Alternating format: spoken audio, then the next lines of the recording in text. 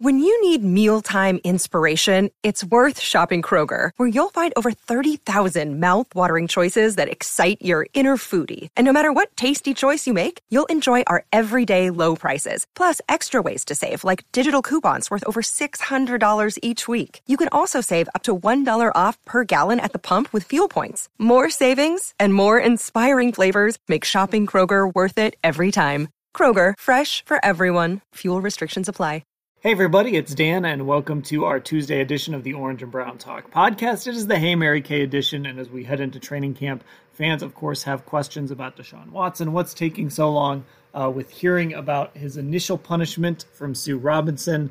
They have questions about Josh Rosen. There's even some Baker Mayfield questions in there, and then we get to some training camp questions regarding David Bell.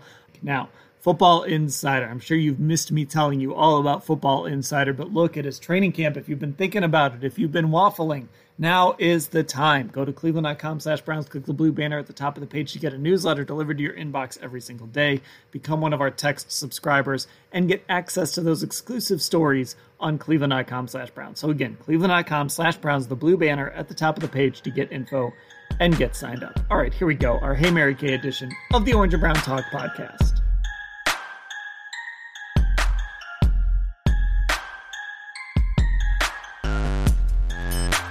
Here we go on our Tuesday edition, the Hey Mary Kay edition of the Orange and Brown Talk podcast. It is training camp week, Mary Kay, but of course everyone's still wondering about Deshaun Watson. We got a number of lengthy questions about Deshaun. I'm going to shorten some of these, but the most direct question came from the Pope in sunny Fremont, California. So I'm assuming not the actual Pope.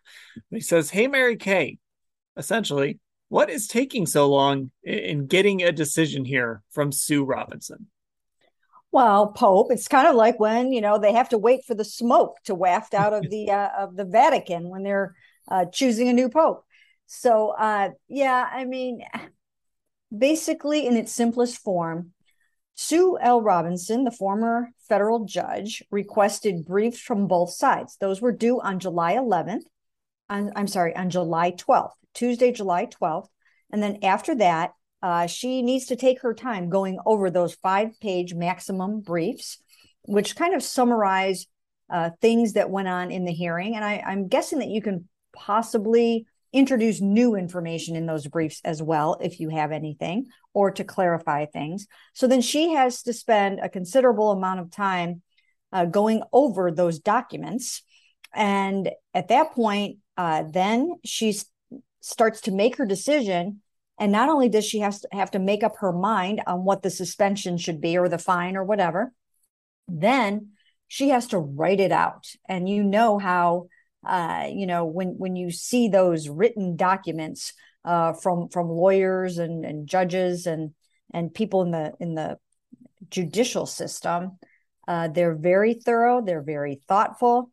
This isn't something that she's just, writing on a napkin while she's at dinner. I mean, she really has to put a lot of thought and effort into this. And I do believe that she has other things going on too. I don't think this is the only thing that she's doing. So I think she's taking her time and she wants to get this right. And it's important because this is the first case under the new collective bargaining agreement, the revisions whereby there is a jointly appointed officer. So this is the first time this is happening, and everyone wants the process to go smoothly. So that's basically what's going on. I wouldn't be surprised if it stretches into next week, a day or two. I also wouldn't be surprised if something happens anytime this week. So she's not going to be looking at her calendar and thinking, geez, the Browns have a full squad practice on Wednesday, so I better hurry up and make up my mind. She is going to go through the process and give it exactly what it needs.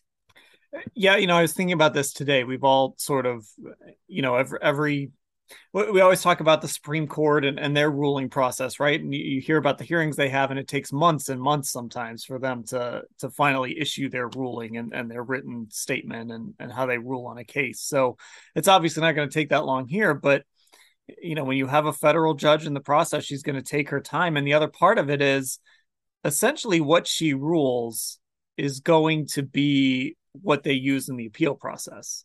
There's not new information. So she has to make this a very thorough ruling, a very thorough document. And this is ultimately what Roger Goodell or his appointee is going to consider when it comes time to hear an appeal. Absolutely. And, I mean, there are so many layers to this, as you just pointed out, a very important one. And then it's the fact that, I really think that the NFL and the NFLPA are going to want to be respectful of the process.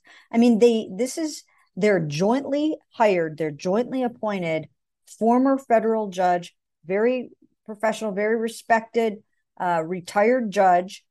And, I just don't think they're going to want to disregard not that they would disregard it, but I think either side is going to have to think long and hard about appealing her ruling after she went through a very thorough 3-day hearing, after the NFL did a very, very extensive investigation into Deshaun. I just don't think this is something where anybody's going to take it very lightly, including her. So she's putting just all of her effort into it and hoping to come up with something, I'm guessing, that that is fair and that everyone can live with. But we'll have to see how that shakes out. So another part of this, and this came up in another question, is something that it seemed like the NFLPA was going to argue, and that has to do with punishment or a lack of punishment in other situations that don't have to do with players specifically. Hey, Mary Kay, as we wait for Judge Sue Robinson's ruling on whether Deshaun Watson violated the NFL Code of Conduct policy, I'm puzzled by the sentencing speculation by the pundits. Judge Robinson is not interpreting the law. She's interpreting the NFL Code of Conduct as it pertains to Deshaun Watson's behavior. And then I'll paraphrase here. How much does a situation like Robert Kraft's or some other situations, Dan Snyder has, of course, been alleged to do some things that would have violated the Code of Conduct policy. How much does Sue Robinson have to account for that in her, for lack of a better word, sentencing? Well, I'll tell you what, I mean, that was a large part of the NFLPA, the Players Association's argument. They brought in their heavy hitter, an attorney by the name of Jeffrey Kessler, to argue this case. And that was one of their big points, was that they have not come down harshly on Kraft, on Jerry Jones, or on Daniel Snyder for alleged misconduct. But I just don't know that she is necessarily going to take those into account. I mean, you would have to investigate each one of those cases so incredibly thoroughly to try to make some kind of a comparison there. I think basically what she's going to do is consider the arguments on both sides of this case. And again, as our very astute texter pointed out, she is applying the rules of the personal conduct policy and not the laws of our governments, our federal government. That's not what she's doing. She does have to go by the way that this policy is spelled out. So I do think it's a little tricky. It's the first case. And, coming from the legal background and coming from the judicial world, I think it might actually be hard to come to a conclusion or a decision based just on the policy, because the standards are so different. I mean, basically, you just had to have engaged in some kind of behavior that's detrimental to the NFL. It's a very broad brushstroke, and you could go any way that you want with the punishment. You don't have to prove. All the NFL had to prove was that he violated the personal conduct policy. That is not. It's not hard to violate the personal conduct policy. I mean, pretty much anything can fall under the umbrella of, one of the last bullet points, which is, anything that we just don't like the way that looks, right? I mean, you don't have to have, been criminally charged with anything. You don't have to have applied force. You don't have to have, coerced anyone to do anything. So some of these arguments that the NFLPA has been making, I don't know if they're going to hold all that much water with Sue L. Robinson. It all depends on how she interprets the policy and applies the policy. So it's going to be very, very interesting. It'll be sort of a landmark case in the NFL. I think this is the first. I think this is the most extensive behavioral issue that's ever taken place in the NFL. It's certainly one of the most, significant and controversial ones that we've ever seen. So she's got a little bit of a tough job. And then the NFL is going to have to decide if she comes up with 4 games, 6 games, 8 games, are they going to abide by it? Or are they going to look at the policy that they collectively bargained with the Players Association and say, no, we're going to do our own thing. We're going to kind of sidestep that a little bit. And we're going to, give him the full year that we want. I don't know if they would do that. I don't know if that's respectful enough of the process. So we'll have to see how this plays out. We don't know if that's going to be the end of it when she says whatever she says, or if there will be a whole nother layer after that. Yeah, and I think that's always worth repeating is she's not determining if Deshaun Watson did anything illegal. She's determining if he did anything that was against the NFL's personal conduct policy, much like anyone else in any other workplace.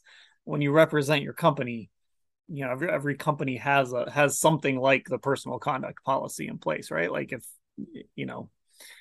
I go on some Twitter rant or something and it reflects poorly on Cleveland.com, I'm going to face, it might not be illegal. I'm going to face punishment for that. So that's obviously not an apples and oranges comparison, but that's what she's determining. Not did he break the law or not.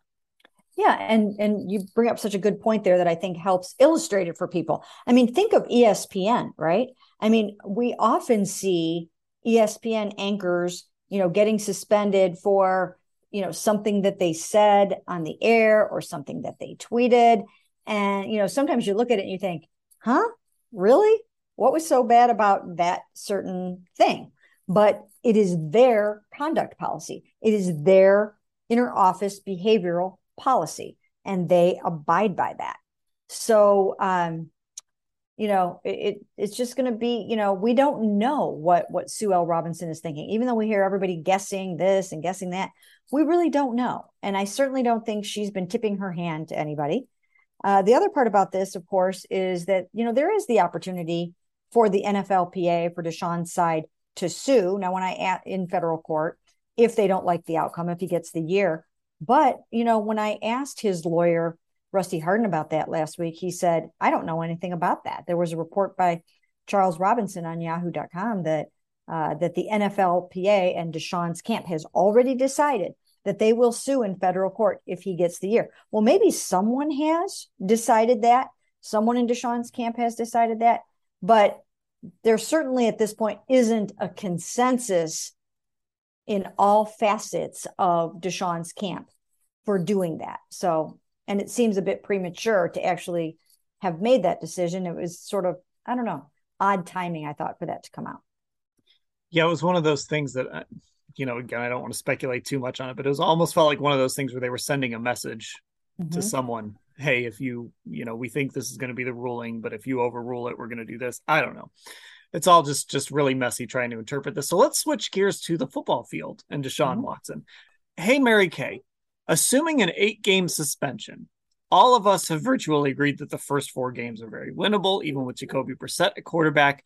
Then in the next breath, many of us say that just getting to 4-4 is good enough and they can probably still make the playoffs. But he's wondering, isn't that a rather low bar? Shouldn't we expect more from the Browns, considering the talent they have on offense still, and considering how good we all think the defense could be? He throws out 6-2. Is 4-4 too low of a bar? Well, I mean, I think it's going to be a dogfight in the AFC and in the AFC North to win the division, to get one of those wild card spots, to make the playoffs. I think it's going to be really hard this year. I don't think anything is guaranteed. I mean, look at the caliber of quarterback in the AFC. It is just off the charts. And I think you're going to see some really good, exciting football this year. So I understand what our texter is saying. You can't really necessarily count on a 500 record, and then all of a sudden Deshaun comes in and he's not going to miss a beat, and he's going to win every single game. It doesn't matter what the weather it is. It could be windy. It could be snowy. He's going to go out there, light it up, tear it up. He won't need an adjustment period. He'll win the rest of the games, and they head off to the playoffs. So I do understand that 500 ball is setting the bar probably, maybe a little bit too low and setting the expectations possibly a little bit too high for what Deshaun will be able to do after not having played football since the end of 2020, remembering, of course, that he sat out all of last season.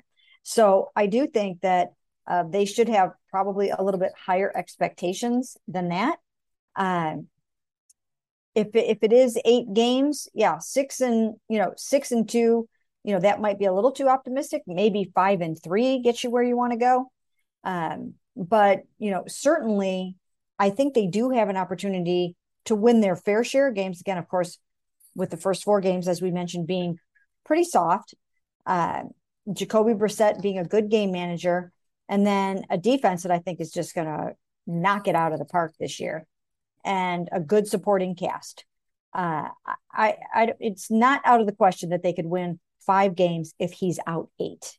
I guess the thing is, even as winnable as these first 4 games look, right? I mean, it's at Carolina, it's versus the Jets, it's versus the Steelers, although, write them off on a short week at your own risk, and then at Atlanta in week 4. Going 4-0 is hard. I don't care who you're playing.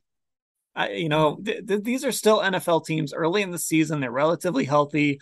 They're all still playing for something. We know there's going to be, the whole Baker Mayfield thing probably in week 1. I don't know. I don't really care who's on the schedule. Starting 4-0 is really difficult in the NFL, regardless of who you play. Yes, it is. In fact, I believe, if I have this right, the Browns haven't done it since like 1979 or something like that, I think is the case. And to go out there and disrespect some of these teams early on. I mean, if Pittsburgh catches wind that, we are talking about how soft the early part of the schedule is, that's not going to go over too big. That will become locker room fodder, right? Because, no matter what, I mean, when you're playing the Pittsburgh Steelers, their defense is always tough. And, if you've got Jacoby Brissett going up against that Pittsburgh defense with some guys now back healthy, that's not going to be easy. That will not be easy. So I do think that, there will be some games that might be a little tougher than you think. We know that the Jets had one of the best off seasons of anybody in the NFL. And, Robert Saleh, he's a good coach. So, and they're going to have a good defense. So I don't think anything is necessarily a given, but I do think that the Browns are built to win these games, even with Jacoby Brissett. So they will be competitive. I'm not going to say they're going to win them all, but I think they'll be in every one of them. And I would imagine that they would be favored in all the first 4 games leading up to that game against Los Angeles. And then we'll kind of see from there. And then New England at Baltimore and Cincinnati. Hey, Mary Kay, hopefully you can clarify something. If the Browns offered $230 million guaranteed to Deshaun Watson in what he calls a seemingly desperate measure, would they have been better off offering that money to Russell Wilson? Would they have had an interest in offering that money to Russell Wilson? Well, they did make some kind of a pitch for Russell Wilson. Russell Wilson was a player that they were interested in, but Russell was going to be able to dictate where he landed. And I don't know all of it, but I just don't think that he had the Browns on his list as a place that he wanted to play. I think that he had his heart set on a few teams, and I don't think this was one of them. So, yeah, they might have been better off trying to landing a Russell Wilson. I don't think that they really had that option. Yeah, it would be interesting to see if that's something they could have done, but obviously he's in Denver, and they decided to go after Deshaun Watson after all of that. All right, lots of folks wanted to talk about Josh Rosen, but first, there was a Baker Mayfield question. So you obviously wrote Mary Kay about Anthony Schwartz today. Everybody go to cleveland.com/Browns and check that out, and sort of how he felt potentially being blamed for Baker's injury on that interception when Baker did get hurt. But this has to do with Baker's decision to play through the injury. This comes from Leslie in Knoxville. Hey, Mary Kay. I heard you talk about a possible retrospective on the Baker years. Here's what I'm wondering. Was Baker injured but refused to rest, or was his injury mismanaged? Was he hurt but able to play and just played poorly? It's a great, great question. What I do know is there was somewhat of a disconnect between Baker Mayfield and the Cleveland Browns on the severity of his injury. I think that he attributed much of his poor 2021 season to the injury. And he said that, after the season, just how much that impacted him. Alex Van Pelt talked about that too. But there were some in the organization. We heard Kevin Stefanski early on. We heard Alex Van Pelt. We heard Andrew Berry all say that this injury just, wasn't why he had a bad season. Certainly it wasn't the entire reason why he played the worst ball of his career last year. So I don't think it was mismanaged. If Baker was way more hurt than he let on to anybody, then that's got to be on him, because you have to be honest with the medical staff. You have to be honest with the coaches, the front office, and all the people around you. You can't be worried about your contract. Can't be worried about the future. You have to do what's right in the moment. And if he wasn't able to play and play winning football, then he should have taken himself out of there sooner and more forcefully hit home the notion that he was not himself. I think he was probably okay to play. I do think that the harness had something to do with it. I don't think he was ever really able to navigate that. Then they tried one that wasn't as clunky, sort of halfway through.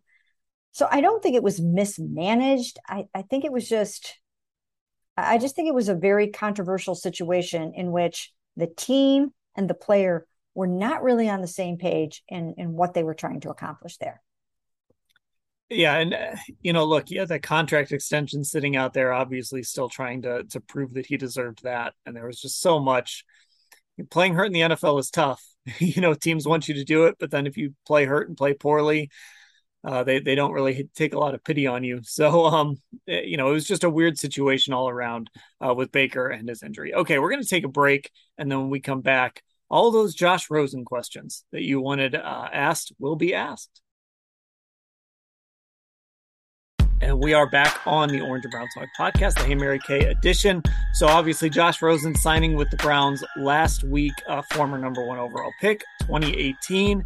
Mary Kay, there is the potential that we could have Baker Mayfield on the field, Josh Rosen, Sam Darnold, maybe all three could play in that week 1 at Carolina. It'll be almost a full 2018 reunion minus Josh Allen and Lamar Jackson. S.L. Smith in Dallas, Texas wants to know, hey, Mary Kay, any chance Coach Stefanski helps Josh Rosen improve and reach his full potential, or is he just guilty of the I love the backup thinking? You know what? I don't know that Josh Rosen is even going to be on this team by the time we get to, say, mid to late August. I think they took a flyer on him. They took a chance. They needed another camp arm. And for right now, most guys are kind of, tied up and wrapped up. That will change as they go along. Some quarterbacks are going to shake free because, as you know, Dan, not everybody keeps 3 quarterbacks on their roster.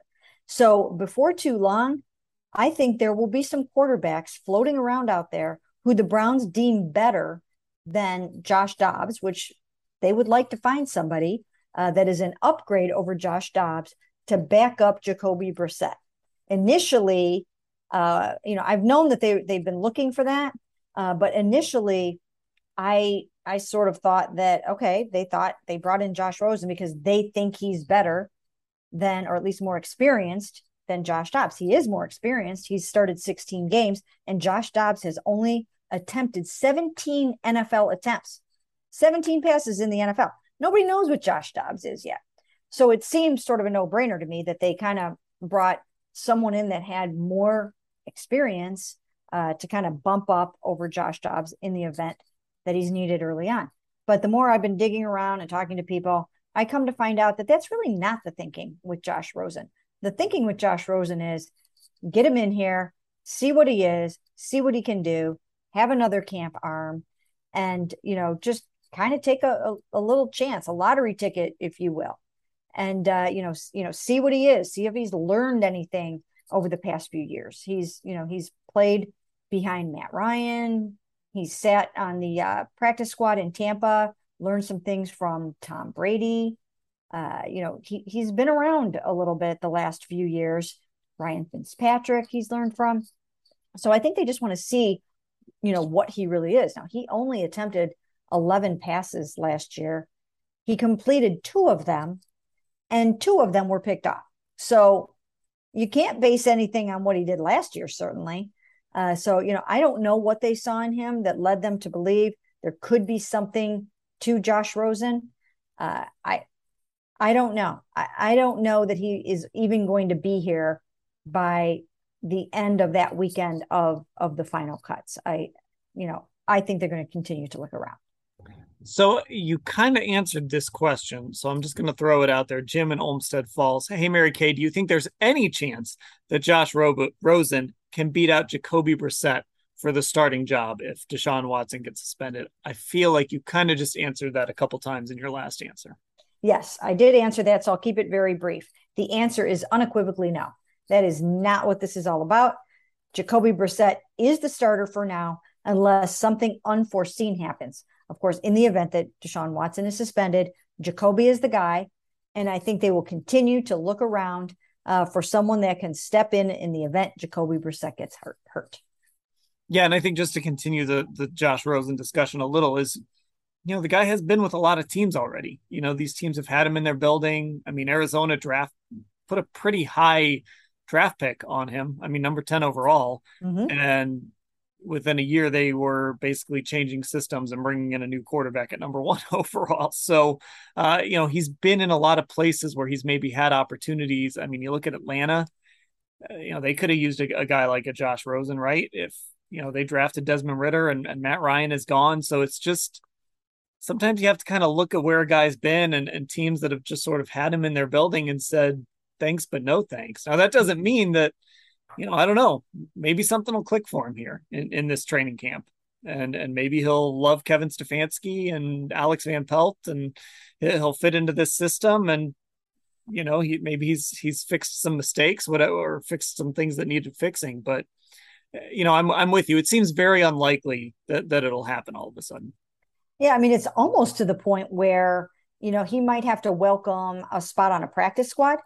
That's the point that he's at, where he really needs to try to rebuild his career and hope that somebody is willing to take a chance on him during the season, not just during the off season, not just during training camp to be that 4th arm or whatever the case may be.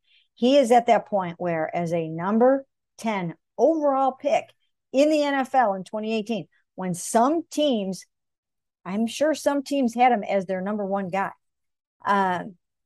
He's now at that point where he has to really hope that he's not out on the outside looking in, wishing that he had some kind of a job, because that's kind of the point that he's at. All right, let's move on to the other piece of significant news from last week, and that has to do with David Bell. He goes on the PUP list with a foot injury. This comes from Jay in Canton. Hey, Mary Kay, I know the Browns are downplaying David Bell's foot injury, but haven't you mentioned before how Braylon Edwards got injured in training camp and it was almost a lost season for him? A more recent example would be Anthony Schwartz. My question is, how much can David Bell miss and have it not affect his rookie year? Well, that's a good question, because if he only misses the couple of weeks that he's supposed to miss, then I don't think it's catastrophic. He got a lot of good work in the offseason program. We know that Deshaun Watson kind of took him under his wing. They locker next to each other, and the Browns have high hopes for David Bell, and Deshaun knows that. So he has been helping him. David Bell has been learning a lot from Amari Cooper. So he built up a lot of good trust chips and good rep chips during the spring practices. So I would say if he makes it back, at least on a limited basis, within 2 weeks, which includes this sort of pre-camp part of camp that's going on just with the rookies and the quarterbacks, if he only misses the first full week of camp with the full squad there, I don't think that's horrible. I mean, you do miss some installation, but I think you can catch up from that. What you can't catch up from very easily is if you miss 3, 4, 4.5 weeks of training camp. That's when you really start to fall behind. And yes, I have seen it happen to even veterans. I did see it happen to Braylon Edwards when Dante Stallworth stepped on his foot in training camp and he missed most of training camp. Now, there were other extenuating circumstances, but that did not help. I do think that camp sets the tone and the foundation for your season, and he's going to need to get back fairly soon. But from all indications, everything that I've been told, it shouldn't be much more than a couple of weeks before he at least gets back on a limited basis. It's just for that rookie, it's just difficult to not be on the field and miss that time. But he'll still be able to be in meetings. He'll still be able to participate in some of that stuff. So, I would imagine if he gets a little work in the preseason, and again, that spring practice, Anthony Schwartz didn't have a lot of spring practice. Mm-hmm. That's worth noting too. There was, he had some injury issues in the spring as well, along with all the COVID shortened stuff that was going on. So, at least David Bell got most of that. Yeah, and that's so significant. And I think as we move along here and camp gets underway, I think you'll hear Kevin Stefanski talk about that. He's so grateful that he's having his first off season, or that he had his first off season program with his offense. The defense showed up en masse at times last year, but not the offense, at the behest of Senator J.C. Treader, the president of the NFLPA. A lot of those guys, followed his lead and did not show up. And I think that Kevin Stefanski really regrets that and loves the fact that Deshaun had that time to rep it with David Bell, to rep it with Amari Cooper. So, yes, he does have that under his belt, and I think it will help him a lot. Okay, a couple pre-camp roster questions, and this one has to do with a couple second-year players from the 330 area code. Hey, Mary Kay, which second-year player will make a bigger jump this year, Jeremiah Owusu-Koramoah or Greg Newsome? Yeah, I think we've had this some version of this question a couple of times. So. Yeah, either on our pod or something. But I mean, it's a good question. It's a good question, and it's a tough one to answer. But I'm going to stick with the answer that I gave previously, and that is I'm going to say Jeremiah Owusu-Koramoah, because I think that Joe Woods kind of held him back a little bit, didn't throw everything on his plate. He had also missed some time in training camp, the first 5 days when he tested positive for COVID, and then he missed time later in camp when he had a weight room accident and had some stitches in his forehead. So he missed time too. And, he missed enough that I do think it represented a setback for him. And also there's a lot to that position. If they use him in all the ways that they want to, he'll blitz, he'll drop back in coverage, he'll play the run, he'll play inside, outside. I mean, he'll do so many things. I don't think Joe Woods likes to overload a rookie. So I think that he's ready to give him more. I think Jeremiah Owusu-Koramoah is ready for plenty more. And so for that reason, I'm going to say JOK. I think I agree with you. And I think that leap will be more visible too, just because he'll be around the football more. Greg Newsome, if he makes a leap, maybe it's just, he shut this guy down for 50 snaps. I mean, how do you see that when you're watching, the TV broadcast on a Sunday afternoon? But yeah, I think there's a lot more there for Jeremiah Owusu-Koramoah. And I think for Newsome, it's kind of just building on what he did last year. For JOK, it's sort of Joe Woods figuring out exactly, okay, now I know what I have. It's that combination of those two things. Yeah. And I've said this before as well. I think that, if Greg Newsome all of the sudden starts punching the ball out and, getting interceptions and forcing fumbles and recovering the ball, he can leapfrog over JOK in the improvement department. If he all of a sudden ends up with 5 takeaways on the season, that's huge. Those are game-changing plays. So I think whoever makes the most game-changing plays will be the one that we are talking about and granting with this honor when it's all said and done. Okay, last question here, and this is one that we love to talk about on this pod. John S. from York, Pennsylvania. Hey, Mary Kay.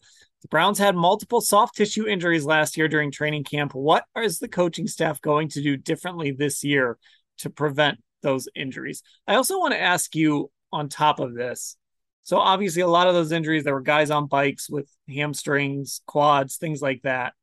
A part of me wonders how much of that was just them being overly cautious. Like, could those guys have played if there had been a game? Could they have practiced had there been a game?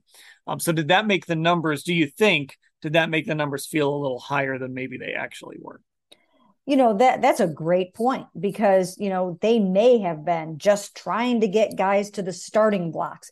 But if that were the case, I think too many guys miss too much training camp. I mean, you want everybody there. You want everybody out there practicing. So if that was the strategy and that was part of the exercise science, it just seems to me that they went overboard a little bit on that. So I don't know. I don't know if they would have been willing to give up that many practice hours to that many guys, just to kind of keep everybody fresh. Now, I keep laughing about this because how many times did I say last year, I think there's something wrong with that field, right? I mean, like, what could this be? How could this many people be getting soft tissue injuries? That it just must be not enough of, like a firm turf or something. And I was met with some resistance in that, but lo and behold, they replaced all the fields. So let's see if that has anything to do with it. I think it's a little bit of everything. I think it could be some of the cleats that you're wearing. It could be some of your training methods. It could be the turf, the surface. It could be all different kinds of things. But the Browns made changes. They tore out those fields. They put in new fields. Now they have the ability to heat them. The drainage should be better. And also now this year, as we know, they have a regen room. So they listened. They listened to guys like John Johnson III that asked for more things to help them recover, even simple things like yoga and more stretching.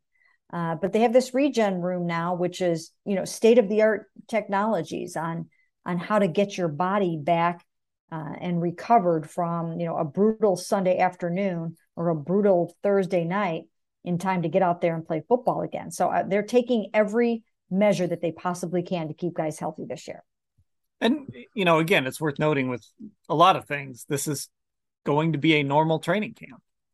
There aren't going to be restrictions on people as far as hot tub use or, whatever, the use in the regen room. There's not going to be a limited number of people in certain places. So there's just going to be more access to things that the team can provide. And I think that'll make a difference too, even if it's a small one. Yeah, I think so too. And I think guys will really take advantage of everything the Browns are offering them. I mean, they asked for it, so I think they really will. And guys are really into this. I mean, you often see them doing some of their modalities when they're on their own, whether it's, cupping or, any of these things that they do. Dry needling, you've got infrared technologies. So this is going to be state of the art, and they will leave no stone unturned in keeping their guys healthy. Okay, there we are. Hey, Mary Kay edition of the Orange and Brown Talk podcast. Those questions came from our Football Insider subscribers. If you want to become a Football Insider subscriber, look, camp starts this week. I don't know what you've been waiting for. I've been telling you about Football Insider for like 2 years now. Training camp starts here in a couple of days. Our coverage of it. You'll want to be a Football Insider subscriber at least by then. So cleveland.com/Browns, the blue banner at the top of the page. And our podcast too will be going to a little bit of a different schedule with camp practices. We'll be recapping those as we go along. So you'll just want to be subscribed to this podcast on Spotify and Apple Podcasts or wherever you listen. So it just pops up right on your phone as soon as we hit publish on that. So training camp's coming. Mary Kay, I will talk to you later. Sounds great.